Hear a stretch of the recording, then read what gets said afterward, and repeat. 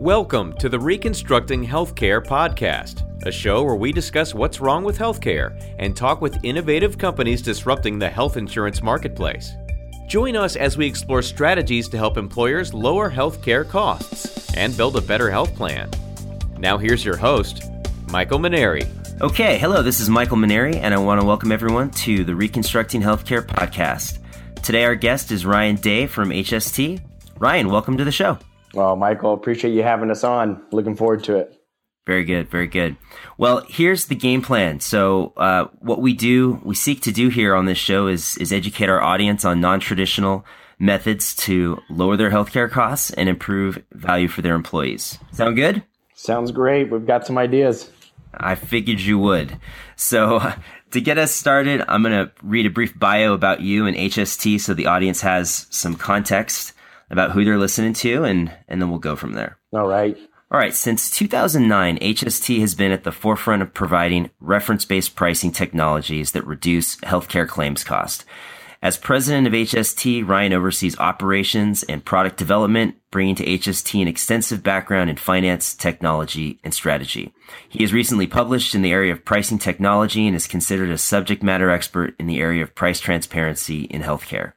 He holds a Master's of Science in Banking and Financial Services Management from Boston University and a Bachelor's degree in Finance from Cal State University, Fullerton. HST's clients consist of health plans, TPAs, trust funds, stop-loss carriers, MGUs, special risk insurers, and self-administered group health plans, and self-funded employer groups. That about capture it? That captures it all. All right. Love it.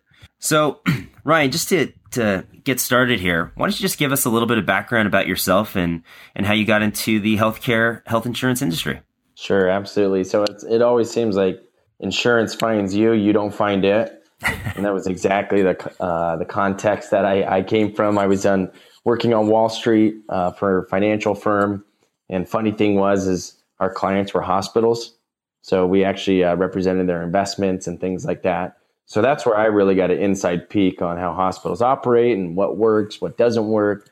And it was very interesting in that perspective. So spent 5 years on Wall Street doing that. And then funny is a sidearm of the company was employee benefits. So they said, hey, you interested? And so I was like, yeah, I'm interested in taking a look.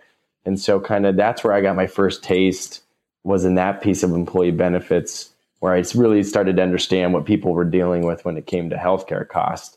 And Sure. It was just interesting, being my finance background. I was always trying to figure out where all these numbers coming from. And it was always like a moving bogey, basically, like I could never get a straight answer. So here we are today to be like, well, let's find out and how we can do this. And our CEO had started his company back in, he had a company called TC3 Health.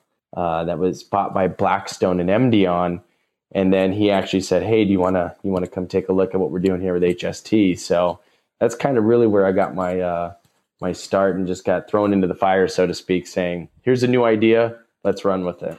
Let's start talking about healthcare at a macro level, and then we'll get into the HST product and service. Sure. So medical inflation has been rising at a clip of anywhere from 3 to 6 times the rate of inflation for other goods and services for quite a long time now. And our industry has a pretty stock answer for why. At a basic level, it's increases in unit costs times increases in utilization. Mm-hmm. But with all the advancements in technology, healthcare is one of the few goods and services where we're not benefiting from any of the operational efficiencies that come with it. Tell me in your words, what do you think's wrong with our healthcare system, and why do you think unit costs of healthcare continue to increase at such a high rate? It's interesting. We get asked that all the time from employers and just everybody wanting to understand, what's going on. And we like to say it's a buyer's beware market where folks have no idea what they're paying for. It's just like, here's the bill, trust us, we got a discount, off we go. But no one ever questions it. So it's the only industry like where, you buy a mortgage or a car, you go and shop every single price you can get and you know what you're paying for. It doesn't work that way in healthcare. It's just submit the bill, yes, we'll pay it. If we have a discount, what's it off of? That's what we've been seeing across the industry, where you just talked about the trend in inflation. When everything keeps multiplying and going up, and we've seen healthcare do that with the past 15, 16 years, where healthcare goes in one direction. And so we really started to say, okay, let's take it from a different perspective. We've seen what we've done for the past 15 or 16 years. Let's look at it a little differently and have a starting point. And that's really what's, kind of drove us to say there's a lot of credence and credibility, because I think, people will talk about pricing transparency, and it's such a broad term. But when you talk about reference-based pricing, I think that's what really where the rubber meets the road type situation, where you're actually able to show some facts and some numbers regarding that. That's a good transition. So Ryan, one of the deficiencies of the provider network model that we've talked about is that there's huge price variation in any given market, with little to no price transparency or incentives for providers to one, compete on price, and two, help assist steer the consumer to best value options, which would be low cost, high quality. So you mentioned reference-based pricing. Tell us what that is and how that is different from prices an employer might pay in a traditional HMO or PPO network model. Sure. So at a very high level, I would say reference-based pricing is a reimbursement based on Medicare or cost information for medical services. So when you go in for an X-ray, for example, let's say you have a price of $10,000 that somebody's charging. But then all of a sudden, when you're able to use reference pricing, you can say, oh, well, I can see Medicare pays $45 for that X-ray. So I want to give you Medicare plus, say, 40%, or Medicare at 140. Extreme example, but as you can see, now you have a starting point and you have some value to what that X-ray is actually worth at a very high level. Got it. So, with that, tell us a little bit about the HST product and service and what problem you guys are attempting to solve here. So I think the biggest one you've hit on is, what are you getting a discount off of? Lack of transparency is the biggest thing, and why I'm here and what I'm doing today is really trying to solve that problem of, well, I did everything right this year, but I still got a 10% increase. Well, how do we address that? And so we don't continue with that same message going forward. Reference-based pricing, you can hear different terminologies for it: value-based payments, cost plus, reference-based reimbursement. So there's all sorts of variations, but it's still all the same concept, using some sort of baseline, either Medicare or cost, to find that whole benchmark. I would say our fastest growing block of business is what we call the reference-based pricing, or RBP health plan. Mm-hmm. And that's where you keep a PPO for the doctors, specialists, PCPs, your everyday transactions, and then actually going out with no network on the facility side. So open access, go wherever you like, but you're going to reimburse at a Medicare Plus type model for all those services, regardless of where your members are going to go at that point. You guys aren't a TPA, correct? Correct. We are not. We work with TPAs. They're our partners in doing all this. Got it. So talk to us a little bit about how you guys integrate with the TPA. Sure. So when a TPA typically says, I have reference-based pricing, what that means is typically they're using an outside party to do all of that. So when we integrate with the TPA, we integrate not only electronically with their interfaces, so we can pass claims back and forth, but we also give them the turnkey solution for the plan document language that is critical in supporting reference-based pricing, all the key communication pieces that'll be pushed out to members and employers, understanding the pre-cert process, because we actually get involved at that point of view too, where we're actually telling the facilities up front, hey, by the way, here's the price, and this is a reference-based pricing plan. So being able to integrate with the TPAs is critical. And so, you mentioned that, your most common, I guess, offering is where there is a network for professional services, but it's value-based or reference-based reimbursement for any additional services like inpatient, outpatient. And you mentioned the benchmark, the example of 140%. So sure. Is it the same, I guess, percentage added to the Medicare benchmark that is applied to all services? and who sets the reference percentage, above and beyond that Medicare baseline level? So we give our recommendations to the employer groups, saying on our block of business, we have about 400,000 members currently. Mm-hmm. And I would say 99% of them are at Medicare at 140. I do have some groups that are Medicare at 150, but we're giving them our recommendations on where we think they should set their numbers. And Medicare at 140 is our go-to number. And it's not like we just pick that randomly. We actually talked to quite a few facilities kind of off record saying, hey, what are some numbers you're comfortable with? How can we make this work for both parties? And that seemed to be the consensus, 140 to 150. So that number comes off of feedback from the marketplace. And so is it that providers are telling you that yes, we can operate, profitably at, 140% of Medicare? Exactly. It was from the feedback from the facilities. Now, will all facilities be that way, where there's an operating profit at 140? No, not by any means. But we found for the majority of facilities, that was the piece that seemed to work for them because there was added benefit, to get them paid quickly, remove them from the collections game from the members, and be able to accept those type of pricing. And it's interesting because our fastest growing blocks of business are right now is facilities. And what do they do for their own employees? And what are they doing to go direct to employers? So it's been very interesting from our perspective. That is interesting. Why? Because you would think that hospitals would really be against this type of methodology because, correct me if I'm wrong, but, a Medicare plus 140% is likely going to be a lower level of reimbursement than a traditional network discount. Correct. You're absolutely right. But the thing that's attracting them, you have right now a network where it controls the purse strings. Like, well, I've got this many members. So it's like having an intermediary or a travel agent. We don't use travel agents very often, especially the young generation. It's go direct. If I want to book a hotel, I'm going to go book to the Marriott, the Hilton, whoever it may be. Now the facilities are looking to be able to do that as well, where they can control their own destiny a little bit, where they can go direct to the employer because it's their brand. Everybody's going to the facility for their brand and how good they are at what they do. And we're starting to see that, that change of how can I go direct in that regards because of the fact you're right. Are you going to cannibalize your revenue? Correct. You're moving from a higher price that you're taking now. Why would I take a lower price? And that's where those incentives become, critical, paying them quickly, taking them out of the collections game, and a few other caveats that go along with that.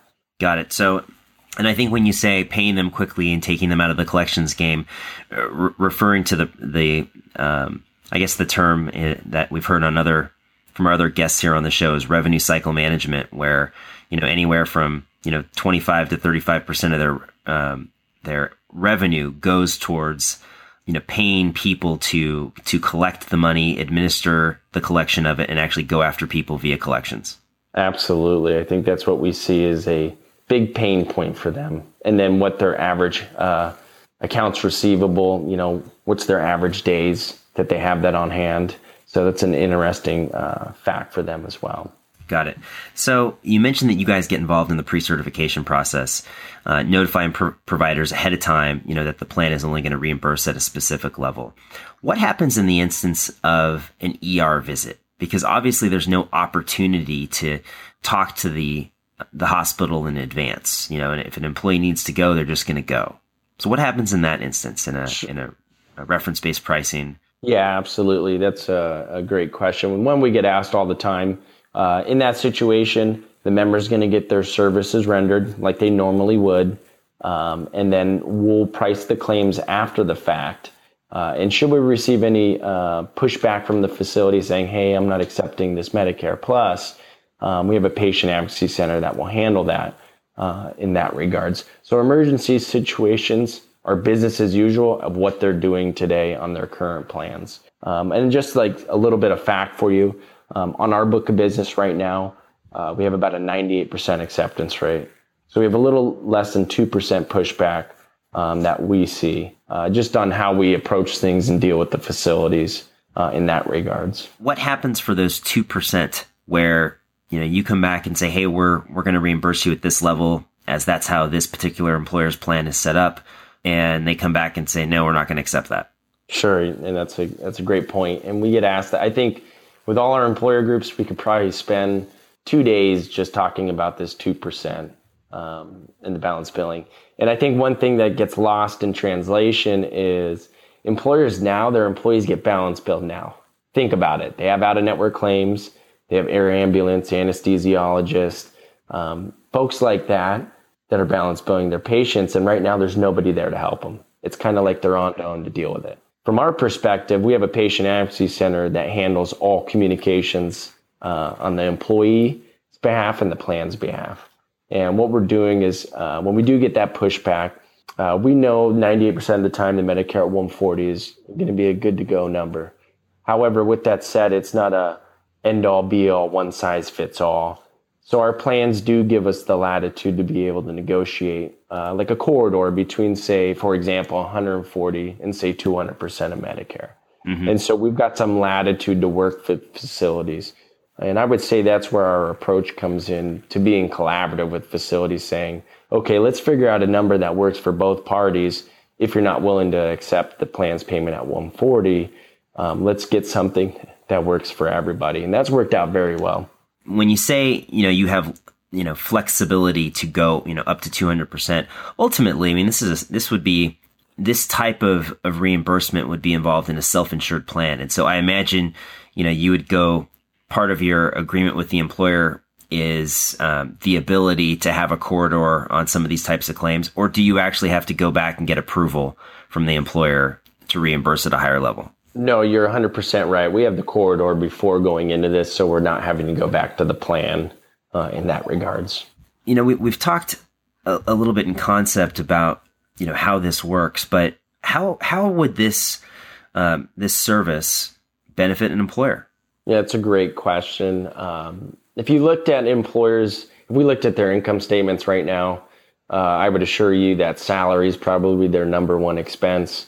And two is medical expenses. So it's funny, when we do this analysis for employers saying, here's what you do today, what would it look under reference-based pricing? Mm-hmm. On average, I would say, just high level, if we looked at a group's total medical spend, on average, we're saving an additional 20%. So a lot of employers are wanting to understand that 20% because that can be large numbers for a lot of folks. And I think the one thing employers forget, yes, we are going to impact the claims. That impacts the members as well and what comes out of their pockets.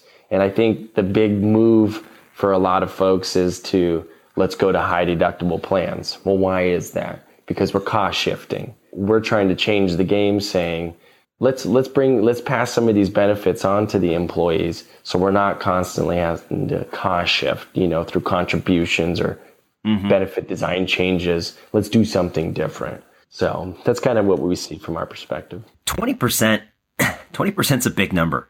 And so when you say 20% savings, that is savings relative to traditional network discounts from carriers like Anthem, Aetna, Cigna, and United Healthcare. Correct. And then you got to remember too, not only are we going to save on the claim side, we're also going to have an impact on stop loss rates, definitely on the spec and ag rates currently. So, when you have a stop loss carrier saying, okay, here's what I normally do under, a Buca, Blues, United, Cigna, Aetna type deal. Mm-hmm. Here's what I'm willing to do for reference-based pricing. And, on average, we're seeing between 15, 20% below where they're coming in for carriers. So that's real tangible for an employer group to see, feel, and touch versus me just trying to tell them, hey, I'm going to save you money on their claims. Absolutely. And so tell us, why would a stop loss carrier give a 15% discount under a reference-based pricing reimbursement arrangement versus a traditional network discount arrangement? Because you got to remember, from a traditional network arrangement, we call it top down. Mm-hmm. You have a starting point and you get a discount. What it's off of, you're not sure. And I'll give you a perfect example. I was just speaking at a conference and we showed delivery, inpatient stay delivery, normal. And we showed pricing variation that ranged from $4,000 to $40,000.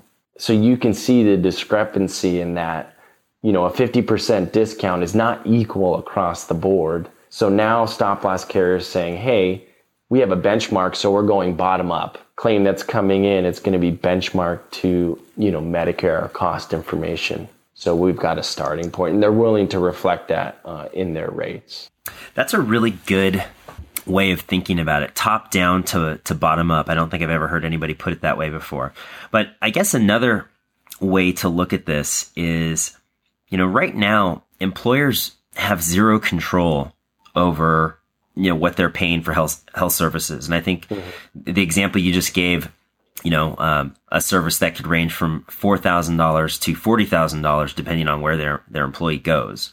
What this is really doing is it's an employer taking control what the reimbursement is going to be versus, hoping. And I guess that's the strategy today. It's hope that your employee goes to a low cost provider versus a high cost provider. Yeah. And I would completely agree with you because of the fact well, think about it.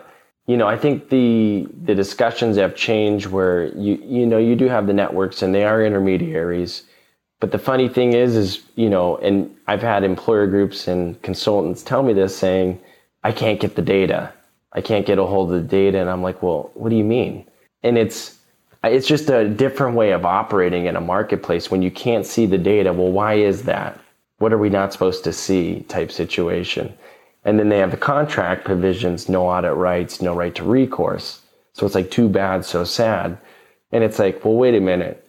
This is the actual employer paying for this. This is coming out of their bank account. And I think that's been lost. We've just been so trained to just trust us. We've got your best, interest at heart. So I think employers are really starting to see that now. Absolutely.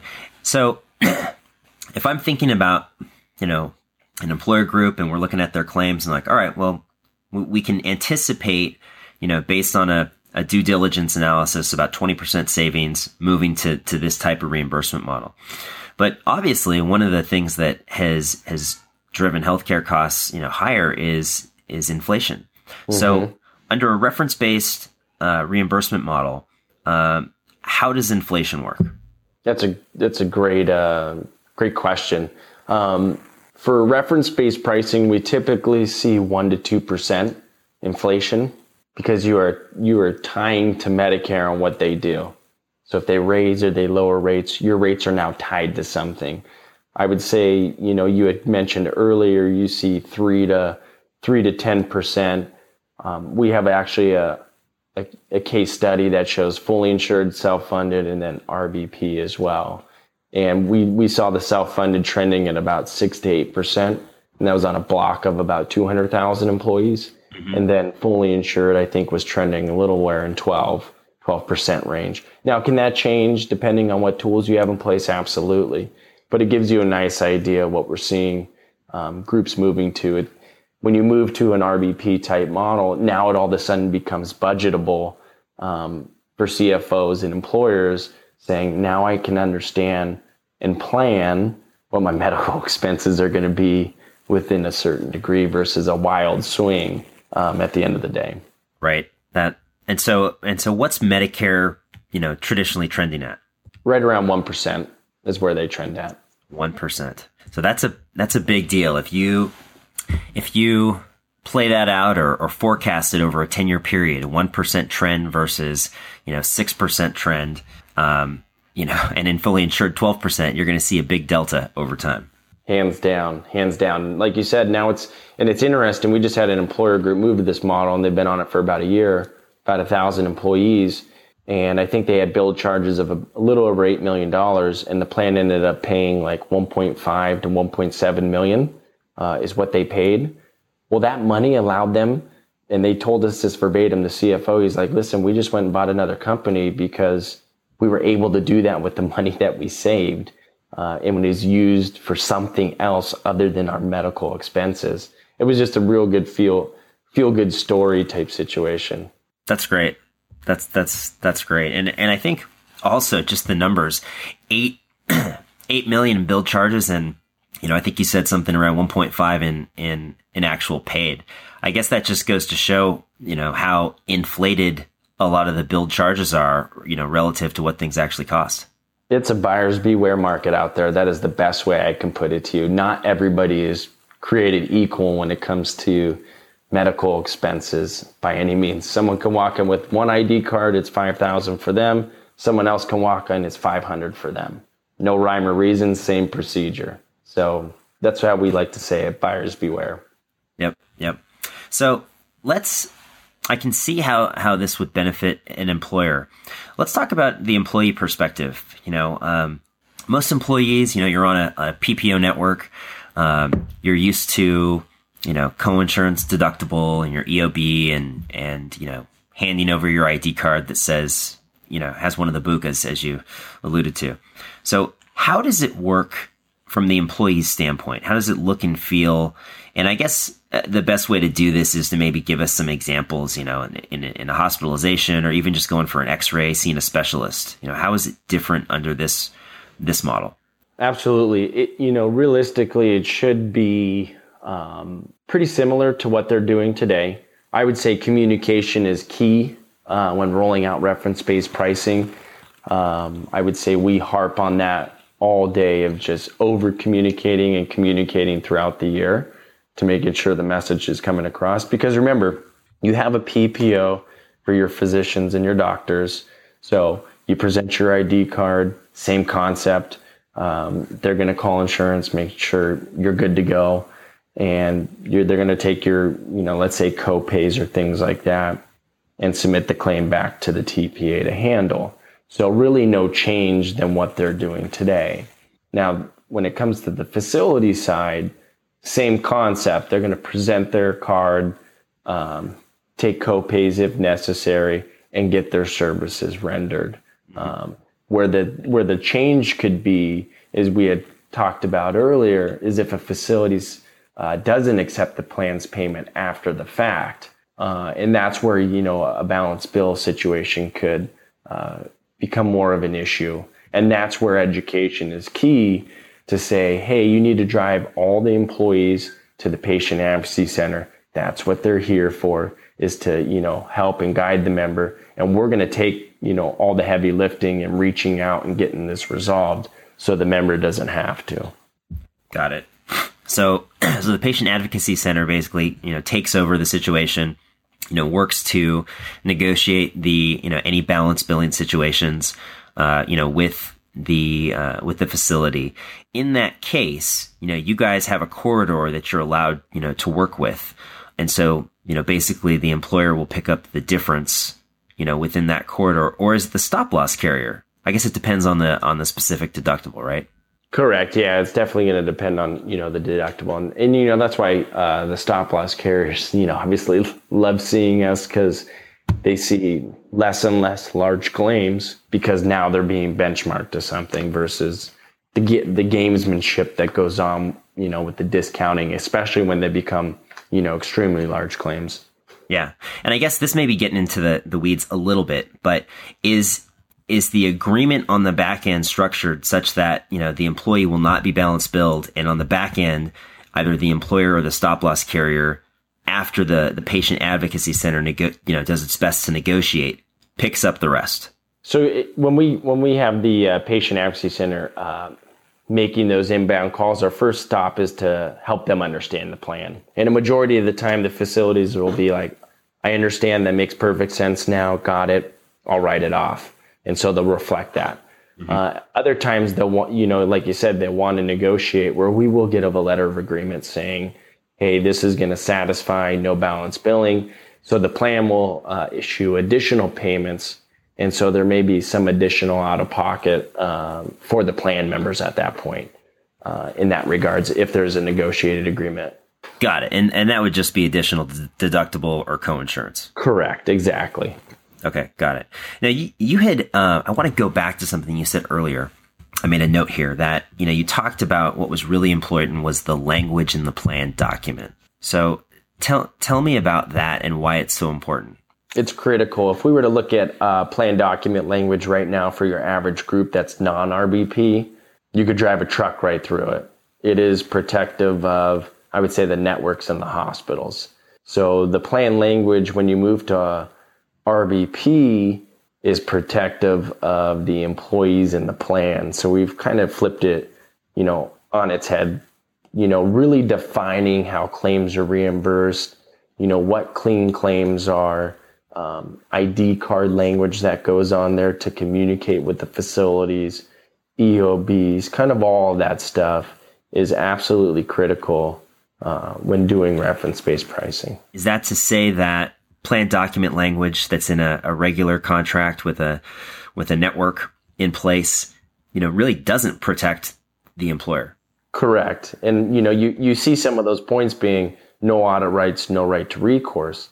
I think a perfect example is there's a facility out there, and I won't name names, but that's making you sign attestations saying, well, you can't see our agreement, sign here and you have to give us 95% of billed charges. That doesn't leave you much room for negotiation or trying to change the plan document to protect the plan and its members. And I do know exactly what you're talking about. Sure.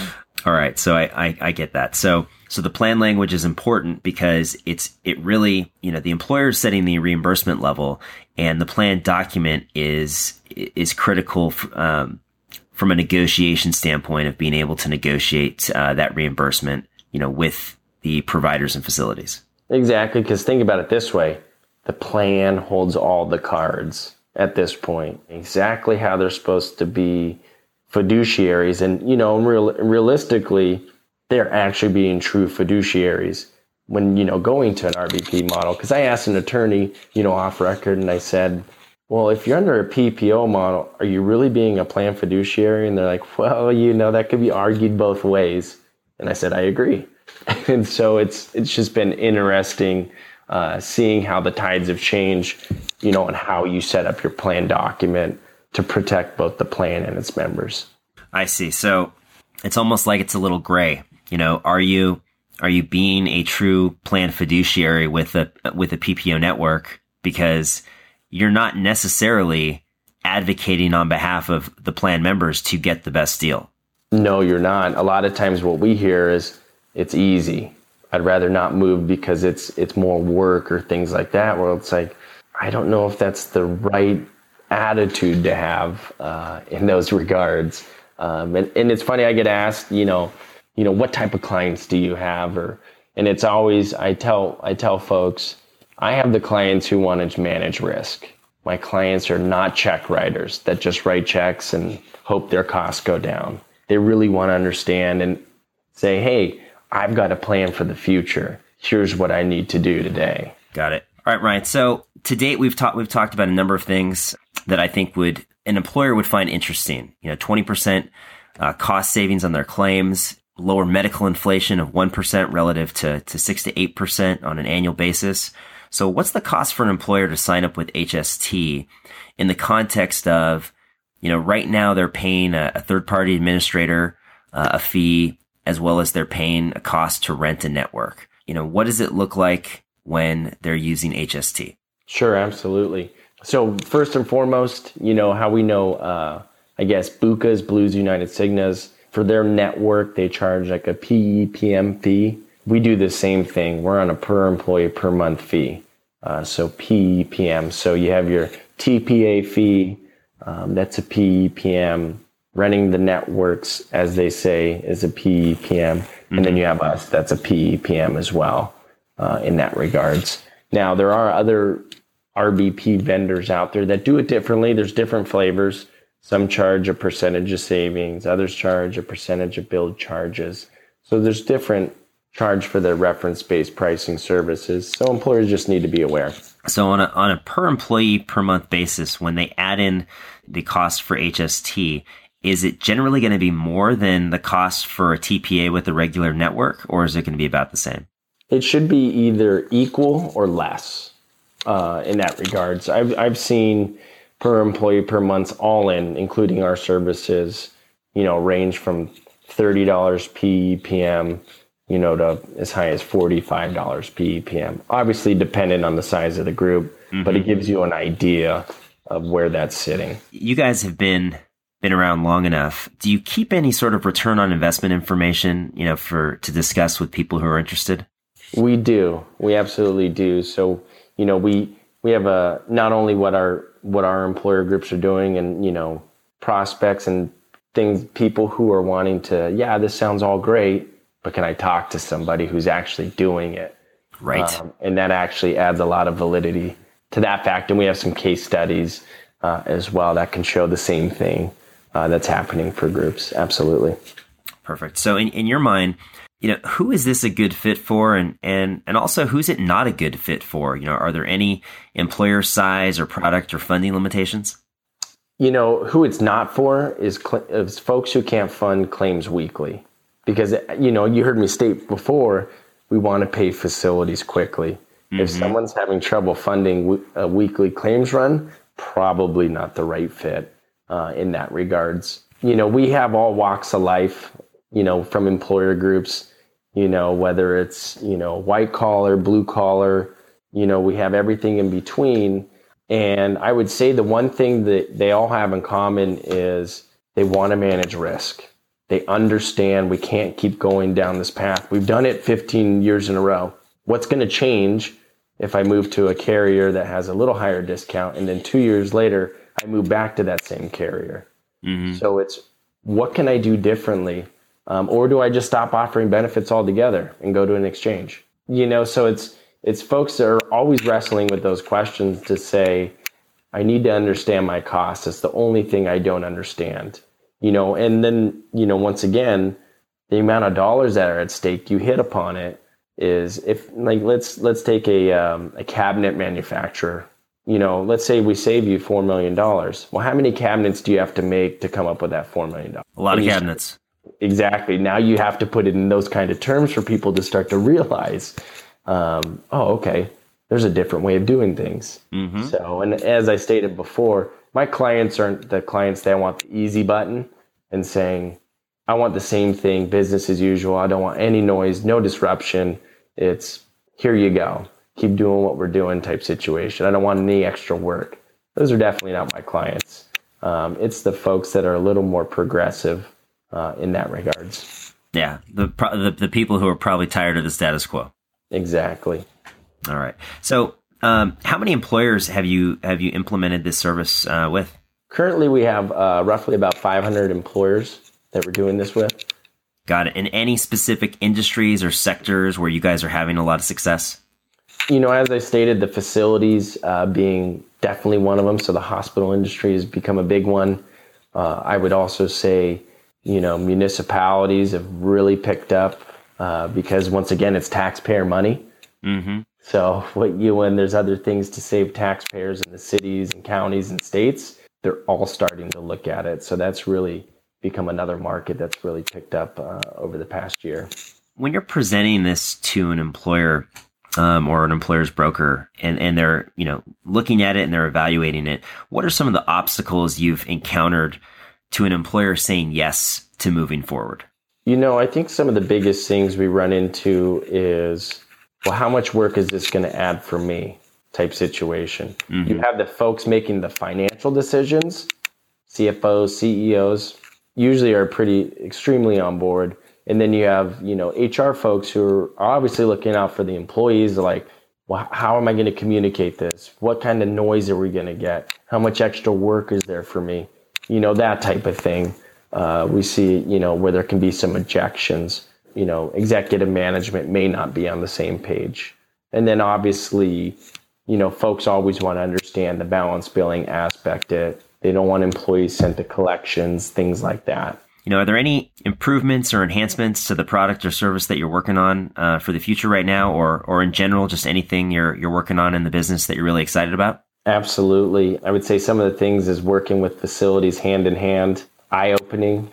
We do have a consumer app that is released so we can get that into the hands of the members faster so they can see exactly what the plan's going to pay, what their out-of-pocket is based on, say, a Medicare Plus number. So really getting them not only price, but pushing quality as well. And that's the next evolution that we're seeing is price and quality married together.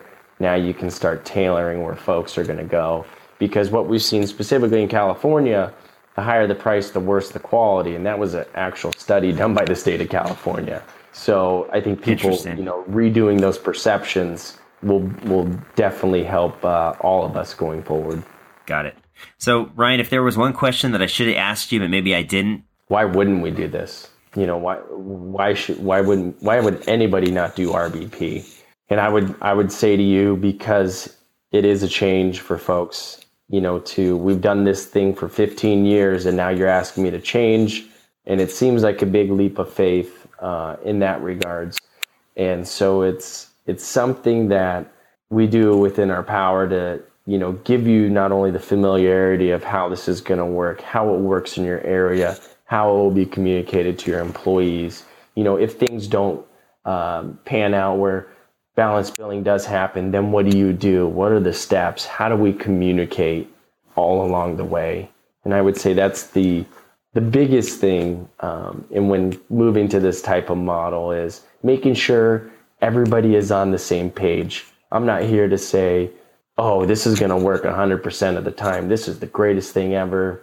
We go into this eyes wide open. Everybody knows the good, the bad, and the ugly. Mm-hmm. And so we all make decisions together. But if we're all on the same page, it makes everything run a lot smoother. That includes the consultant, that includes the employer and us. So we all know expectations, because the last thing we want to happen is someone to go, well, you told me X, and that's not it. So we want to make sure that everybody understands, the nuances of how RBP can work. Sure. And I think, that's the right way to do it. And having the, plan document, contract language be crystal clear on how things, functions, is critical to that, and as well as the employee communication, piece. But agreed. I think it's a great question. Why wouldn't you do this? Mm-hmm. And hopefully this episode gets some people to start thinking about that. Absolutely. So Ryan, how can people interested in your product and service, get more information about HST? They can go to our website, www.hstechnology.com. It's got, great information, white papers, articles. There's actually a link in there that you can actually go to you can fill out information saying I have further questions, and then someone will reach back out to you to get in touch. This has been great. On behalf of our listeners and myself, I really want to thank you for taking time out of your busy schedule to join us. And to our listeners, we hope you enjoyed this episode of Reconstructing Healthcare. I appreciate you having us, Michael, and thanks again. Oh, you bet, Ryan. You bet. It's been fun. To our listeners, wherever you're at, we hope you have a great day, and we'll talk to you next time. Thanks for listening to this episode of Reconstructing Healthcare. If you like what you heard here, please do subscribe to our podcast on iTunes or Google Play so you never miss an episode. If you're interested in continuing the conversation, please visit us at www.reconstructinghealthcare.com, where you can access the show notes for this episode and links to HST's website and contact information. Thanks again for joining us, and see you next time on the Reconstructing Healthcare podcast.